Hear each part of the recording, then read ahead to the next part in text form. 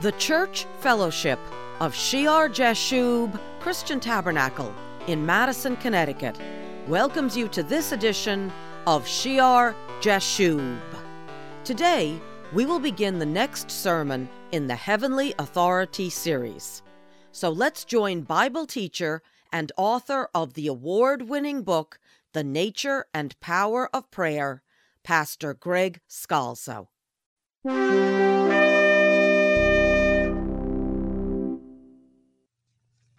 Last time, we left off in the middle of the Jerusalem Council in Acts chapter 15. Obviously, you know the background. There's a dispute over the Gentiles in the church. You have men from Judea going to Antioch and teaching, unless you are circumcised according to the custom of Moses, you cannot be saved.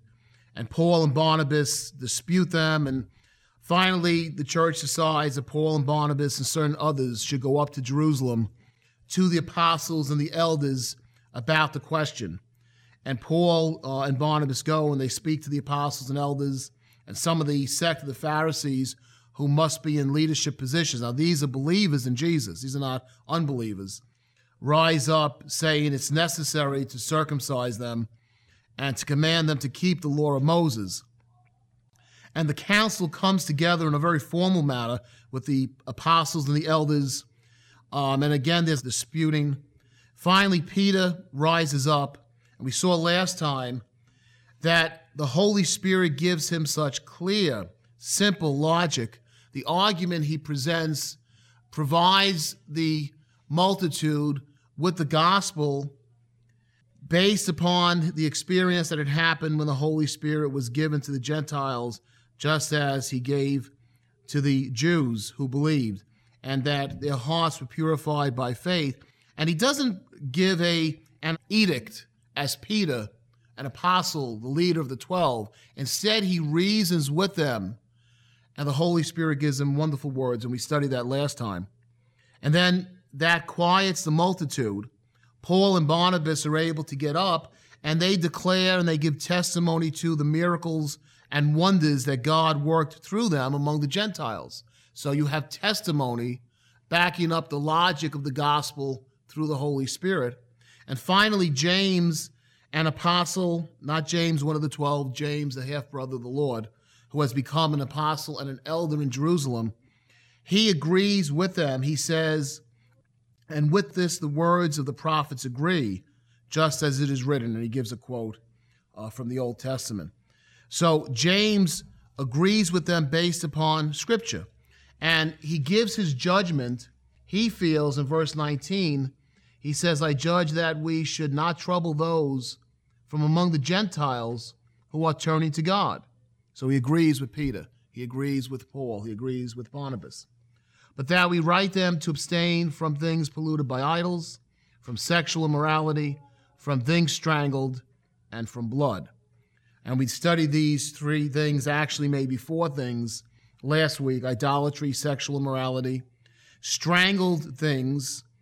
And the command goes back before the law to Genesis chapter 9. We saw how Noah was instructed not to drink the blood of any of the animals they would eat. They were not to drink the blood. And then it went on from chapter 9 in Genesis right away to speak about murder, and how there was a connection between drinking the blood of the strangled animals and committing murder, shedding blood. And last time we talked about how in paganism, this is all part of the atmosphere of taking the life force of the animal inside of them and becoming like that animal, like that pagan god. And then many times the brutality and the bestiality and the murders that come out of that. Indeed, blood is shed when people have that attitude. So there is a connection. These are very important things. That blood is symbolic of the life force of the animal. And in Leviticus, one scripture I didn't read last week, we read Genesis chapter 9 in verses 3 to 6. But in Leviticus, that in the law, more detail is given. In verse 10 it says, and whatever man of the house of Israel or of the strangers who dwell among you, who eats any blood I will set my face against that person who eats blood and will cut him off from among his people. For the life of the flesh is in the blood. There's a connection.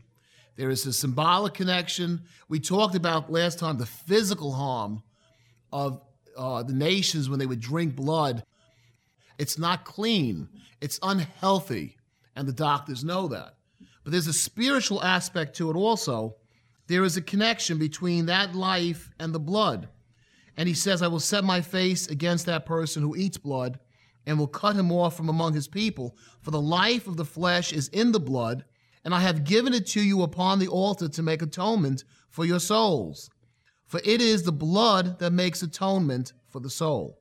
Therefore I said to the children of Israel, no one among you shall eat blood, nor shall any stranger who dwells among you eat blood. Whatever man of the children of Israel or of the strangers who dwell among you hunts and catches any animal or bird that may be eaten, he shall pour out its blood and cover it with dust. For it is the life of all flesh. Its blood sustains its life. Therefore I said to the children of Israel, you shall not eat the blood of any flesh, for the life of all flesh is in its blood. Whoever eats it shall be cut off. And it's repeated over and over again. And you know that the sacrifice is made. Ceremonially, the people are clean. They're recognizing I'm a sinner. I approach God only because this poor animal has taken my place, is the substitution. But it's the ceremonial cleaning. It's not a cleaning in the heart because it's only an animal, and it's repeated over and over again so that the person is penitent, is repentant of what they've done, seeing the animal die for their sins. And really, you go back to Genesis chapter 9. Prior to that, they did not eat the animal life, right? But because of sin, the flood comes, covers the world, and from that moment on, then the Lord tells Noah, you and your offspring can eat, just like I gave you the green herbs and the fruit of the tree, now you can eat every living thing that moves. Because of the sin of the world, the flood made it necessary for us to eat the animal life, but we should do it, obviously, knowing we're sinners. The New Testament, we take the symbols of the body and the blood of Jesus Christ. And this was a new thing because this is the first time in Judaism that you mention drinking that which is symbolic of the blood. Why? Because now the life of Jesus you can receive inside of you. He is the only God can be received inside the vacuum of our heart. Only Messiah can be received into our heart. And we can say the blood of Jesus and say, Lord, your life, your spirit, send your spirit to live inside of me. But the pagans do that with idols, with demons, with animal life, looking to bring the power of that animal life and become like the lion, like the bear, like brutal beasts.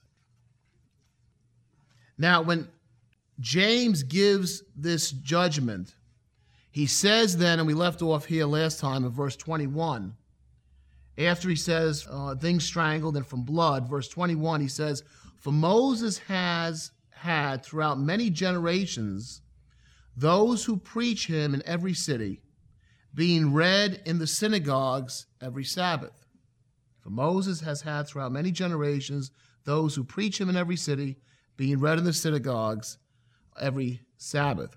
Moses constantly and for many generations has been preached. And the debate over interpretation of this, and I think it's an important point in the Jerusalem Council, is whether what we read in verse 21 applies to verse 19 or does it apply to verse 20? Meaning, is he saying, therefore I judge that we should not trouble those among the Gentiles who are turning to God, for Moses has throughout many generations those who preach him in every city? Or is he saying, I write to you to abstain from these things, for Moses has had throughout many generations those who preach him in every city? What do I mean? I believe the interpretation here is that the Gentiles will get the important elements of the Old Testament, meaning applying to verse 19, I judge that we should not trouble those who are among the Gentiles. Don't trouble them any more than you have to. Don't put this unbearable burden of the ceremonial law upon them, which we find difficult to keep on the Roman occupation. You're going to put it upon them in all the corners of the earth. It's an impossibility. You can't do it. It dilutes the gospel. It takes away from the gospel of faith, that you're saved by faith in Jesus Christ. And don't worry about it, I believe James is saying, because Moses has, throughout many generations, those who preach him in every city. Because of the dispersion of the Jews, you had from the dispersion Jewish synagogues throughout the civilized world, and everyone knows about Moses.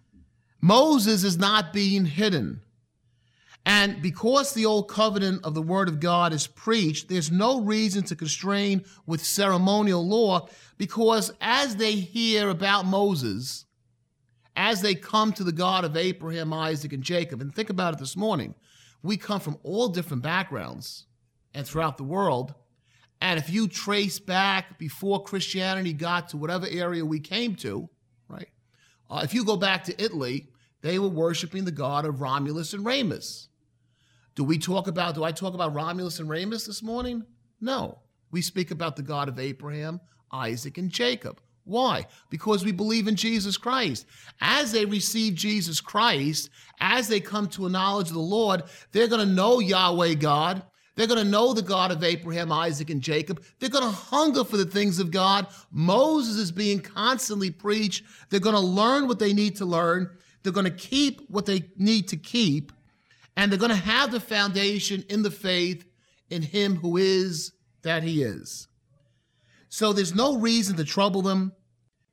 Even without the legal requirements, they'll learn what they need to learn. And it's true today. Born-again believers, free from the ceremonial law, often have more knowledge, more complete knowledge and understanding of the words given to Moses than many Jews. If you speak to many Jewish people, they're not believers, they don't know anywhere near what you know, unless they're a rabbi, of the Old Testament. Why do you know all the things that happen in the law, in Genesis and Exodus, Leviticus and Numbers and Deuteronomy? Because you believe in Jesus Christ. So we're not under the law, but because we have faith in Jesus Christ, we accept it as the Word of God and we apply it constantly and appropriately to our work and our walk as Christians. And that's why I believe James is saying there's no reason to trouble them anymore. They're going to hear that if they love the Lord Jesus Christ, Moses has a constant testimony throughout many generations in every city, being read in every synagogue, every Sabbath. Don't worry about it. Don't forget that Pastor's book, The Nature and Power of Prayer, is available wherever books are sold. Pastor Greg wrote this book to provide readers with knowledge of the foundational principles found in the Bible, principles which are necessary so that we can approach God with confidence, knowing the correctness of our prayers, and that God will answer in a powerful way. You can find more information at PastorGregScalzo.com. You are welcome to Shear Jashub Christian Tabernacle's Sunday service at 10 a.m. in the Memorial Hall on Meeting House Lane in Madison, Connecticut. The church website, again, is www.shearjashub.org. Please join us next time for Shear Jashub.